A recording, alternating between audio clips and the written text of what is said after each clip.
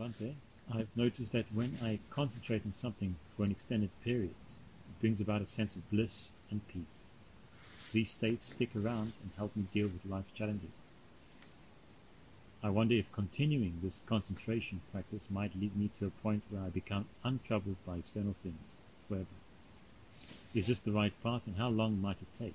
I've invested a fair bit of time, and I want to make sure that it's worthwhile. I would probably need a bit more details, but it doesn't sound like the right path. Because if concentration helps you deal with the life challenges, sounds more like a management practice to me. Instead, you should ask yourself, why are you challenged in the first place? Why do you need concentration to help you deal with the challenges? If you were not challenged to begin with, you don't need to deal with it. You don't need to concentrate. You don't need to do anything. You are unmoved to begin with. That's the direction of practice. If concentration helps you cope, because you just can't bear it, fine, but don't confuse that for the practice of the Dhamma, because it isn't. It will not arise. It will not result in understanding, because you're going the wrong way about it. You're going trying to manage the suffering, which is kind of what Putujanas do, because they don't know the escape.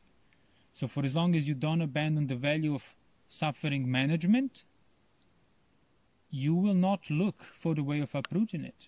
You need to basically leave yourself no way out in order to seek the true escape from it. To see the real cause. Yeah, to basically, if you stop managing your suffering, if you recognize that you're surrounded by it, like the king surrounded by the armies from the four directions, then you realize, okay, the weight of the problem, and then you can be able to look for it, for the way out rightly, through uprooting the craving. And that's exemplified with what I just said. You ask yourself, why am I bothered in the first place? Why is life challenging me? Why can life challenge me in the first place? Rather than, I found something that helps me always deal with different challenges. No, I want to be not challenged to begin with. That's the liberation. So why am I challenged? Why am I challenged to begin with? Yeah. So the Dhamma does not provide instruction how to deal with the life challenges. The Dhamma uproots the life, so there are no challenges for you. So you're at ease.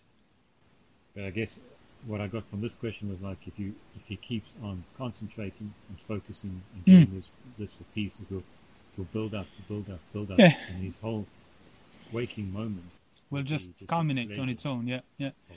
Yeah. Well, that's not how it works, which is exactly why I started describing this as two opposite directions. You cannot be managing your suffering and at the same time trying to uproot it. Because in order to uproot it, you need to stop giving in to the tendency and craving for management. Management is a quick fix. Management is depressuring of the container. And uprooting can occur if the container is pressurized rightly to the right extent. Let's put it that way. So each time you give into a management, you release the pressure. So it's mutually exclusive. Releasing the pressure, building the pressure. Releasing the pressure, building the pressure. So you have to give up that tendency towards management in order for that pressure that's been built up to turn you in the right direction.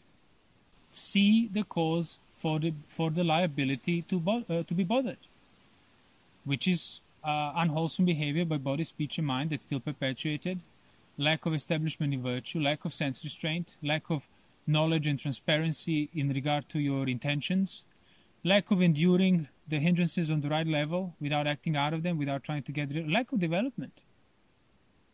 Then concentration basically provides you this like a narrow focusing, thinning out where you stop seeing the problem while it's still very much in front of your face.